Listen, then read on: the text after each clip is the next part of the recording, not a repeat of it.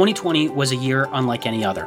Today, we're sharing the top lessons we've learned along the way and how you can apply them this year.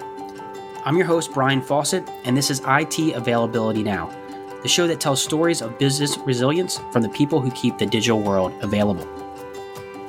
For today's discussion, I'm joined by Chris Butler, Lead Principal Consultant, Resilience and Security at SunGard AS. We're going to distill the best advice and takeaways we learned last year around availability and resilience from different areas of risk to gaining more control and flexibility in the cloud, including steps you can take to avoid disruption in the coming months. Chris, thanks for being here. Hey, Brian. Thanks for having me. So let's jump right into it. In your opinion, what was the biggest disaster recovery, business continuity focused takeaway from the past year? Well, it's certainly been a challenging and fascinating year, hasn't it? For me, the biggest lesson is possibly the danger of multiple disasters and how companies need to plan for them, and how companies, in fact, can then determine what their worst case scenario type of event is. You know, in past years, we may have seen a single event with multiple impacts. For example, a hurricane that causes both flooding and power outages. It's still one event, is the hurricane. Or you can have multiple events with multiple impacts. For example, extreme weather, which causes a power outage.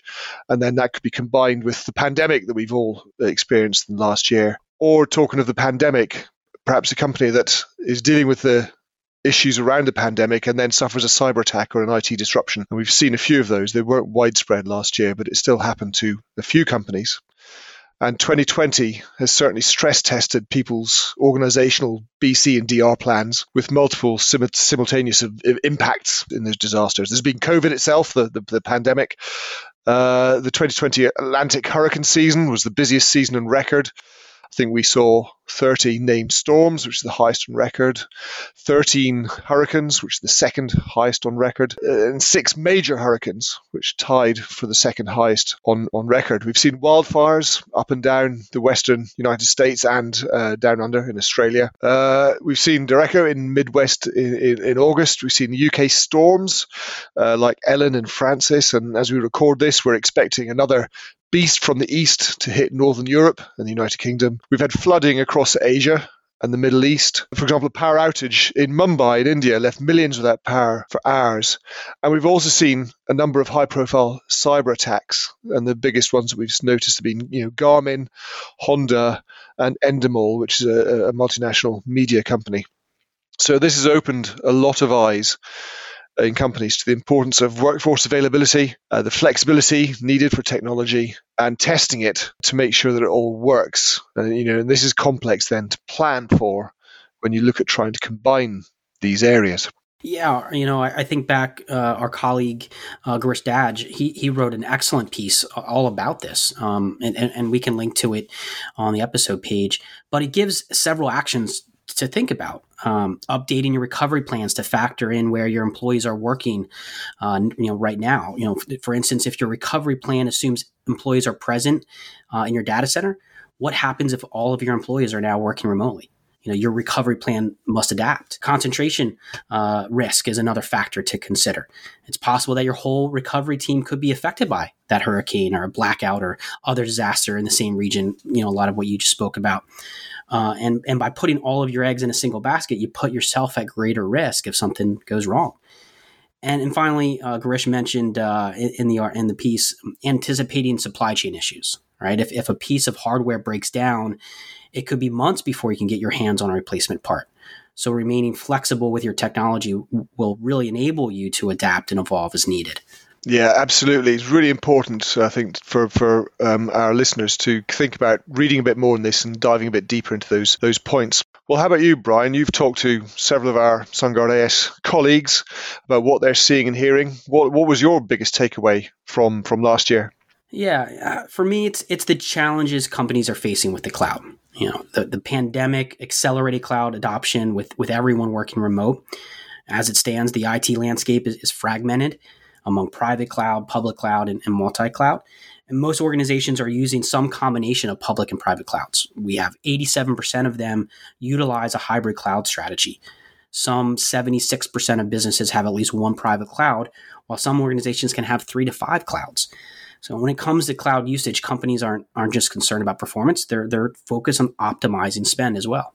Yes, absolutely. And I think this is where the SunGard AS private cloud offering and our partnership with Megaport really comes into play. This private cloud gives enterprises much more control, gives them commercial and service flexibility, which is so important. It gives them security, recoverability, of course, one of our core skills and in our company experience, and the ability finally to focus on the core business functions. So by partnering with Megaport, we're able to provide that essential, secure, on-demand and scalable connectivity across those cloud providers, some of whom are the world-leading cloud providers. And that allows our customers then to support hybrid and multi-cloud workloads, as you've just been describing. Exactly. I actually interviewed representatives from Megaport, Dell, VMware, of course, some of our SunGard AS representatives as well. And we talked about those offerings. And for anyone who wants to learn more, I encourage you to go listen to those episodes. We can include that as well in the episode notes too. Flipping it back to you, Chris, what other takeaways do you have from 2020 and how can our listeners be helped in 2021? Yeah, you mentioned earlier this supply chain concentration risk, actually. And I think talking about partners is really where we need to be taking this conversation next with our customers and actually all enterprises need to be having that conversation. People need to think much more deeply about their third-party providers, their ecosystem, their network. The pandemic last year, well, the ongoing pandemic, really, we should call it, it's highlighted third-party risk in a way that hasn't been experienced before. Some have handled this disruption to their supply chains better than others. But of course, if you're a company whose third-party providers have had to, reduce their services or their performance or lock down, then that's going to have an impact on your organizations. It's you may be operating fine yourself, but your third parties might not, and there's an impact there to be considered. We've certainly across here in the United Kingdom seen differences in the performance of customers, and I give you the example of call centers.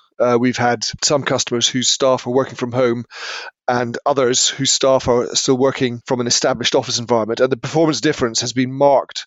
And this is their own assessment of how that difference has given them a competitive advantage in some cases. And in some cases, that sort of third party for them has been our own workplace recovery sites. We've also been seeing an increased demand for supply chain assurance from some of our customers, particularly from a business continuity perspective. And some companies won't succeed in winning business unless they can demonstrate they have that resilience in their own supply chain. And you might be, above or below in somebody's supply chain.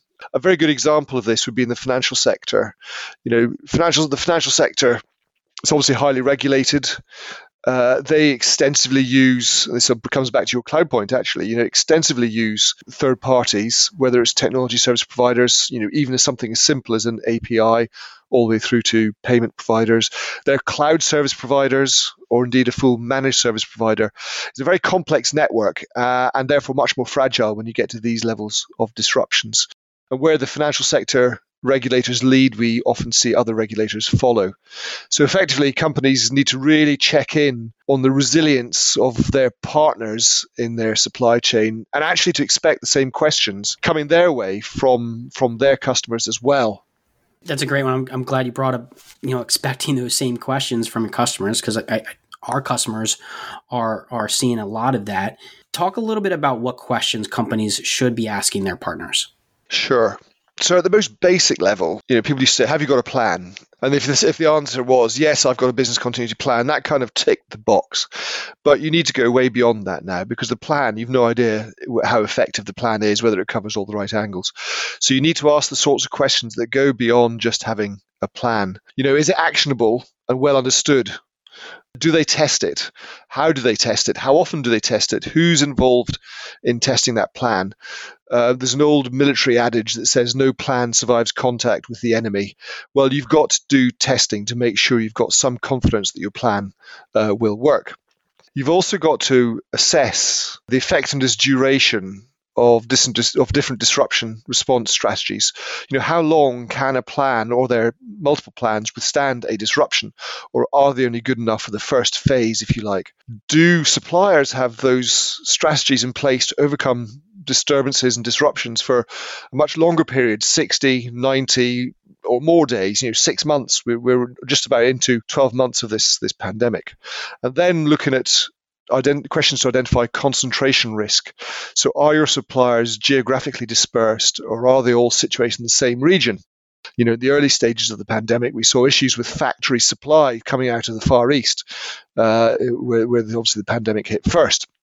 And are the facilities and workers that support the products and services that they provide you, are they all located in a single area, or are they also in different regions? So there's a number of questions, I think, that really to get into the detail that they ought to ask their supply chain. That's great. Thanks, Chris.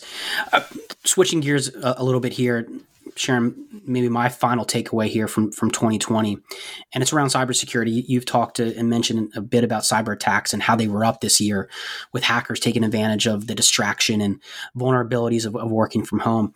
In fact, according to the FBI Cyber Division and its Internet Crime Complaint Center, they received 3,000 to 4,000 cybersecurity complaints each day. It was receiving just 1,000 daily complaints before the pandemic. So you can see the dramatic increase. And if you're one of the victims, recovering can be more difficult than many companies realize. And there's more to do this year if you want to protect yourself. For example, if you get hit with ransomware, you might think, okay, let's just pay the ransom. But there's a new advisory from the Office of Foreign Assets Control in the U.S. that says you could get hit with sanctions if you pay ransom to certain groups. Or let's say your data is compromised. Many organizations assume their DR plan will help them recover compromised data after a cyber attack. While that seems logical, considering a cyber attack is a disaster, the big takeaway here is that it actually won't. The reality is that compromised data recovery is a very different recovery case. Yeah, right. Exactly. It's absolutely correct. You've got a different triggering event, and you've got a different impact on your production environment. And while DR plan will look to restore data from the most recent backup, and it's important to say that having a backup is an important defense against ransomware. If that backup is compromised, restoring it would be a big mistake. So it's really important to establish a suitable approach to this compromised data recovery, and to establish a recovery architecture that follows what we would call a 3-2-1-1 approach. That means you need to have 3 areas of separation that look at the sort of people, the process, and the technology. You need to have 2 recovery strategies. One focusing on your data to make sure you've got strategies that will both back up and then restore what you've identified as your vital data. And that implies you've got to understand what your vital data actually is in the first place. And the second recovery strategy would be a system recovery strategy that allows you to implement application and system recovery. And the first of the 2 ones, if that doesn't sound too complex, is maintain one off-network or immutable copy of your data at a minimum. And then also you need one off-network secure environment for analysis, clean copy identification, and recovery validation activities you absolutely have to do before repatriating data back into your production environment, or into a new production environment if that's what is necessary. Yeah, exactly. And thanks for going back through that, because I remember talking to our colleague, John Beatty, earlier this year in other podcasts exactly on this topic. And another one we can link to and share that full episode in the notes here for this episode. So, you as listeners can learn more about the 3-2-1-1 recovery architecture. Well, Chris, it's been quite a year. Thanks for joining me today. It was a great conversation.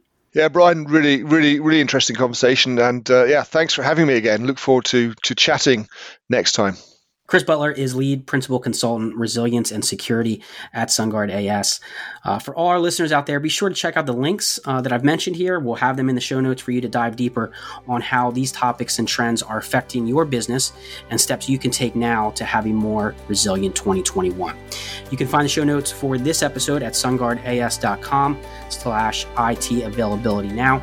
Please subscribe to the show on your podcast platform of choice to get new episodes as soon as they're available. IT Availability Now is a production of SunGard Availability Services. I'm your host, Brian Fawcett, and until next time, stay available.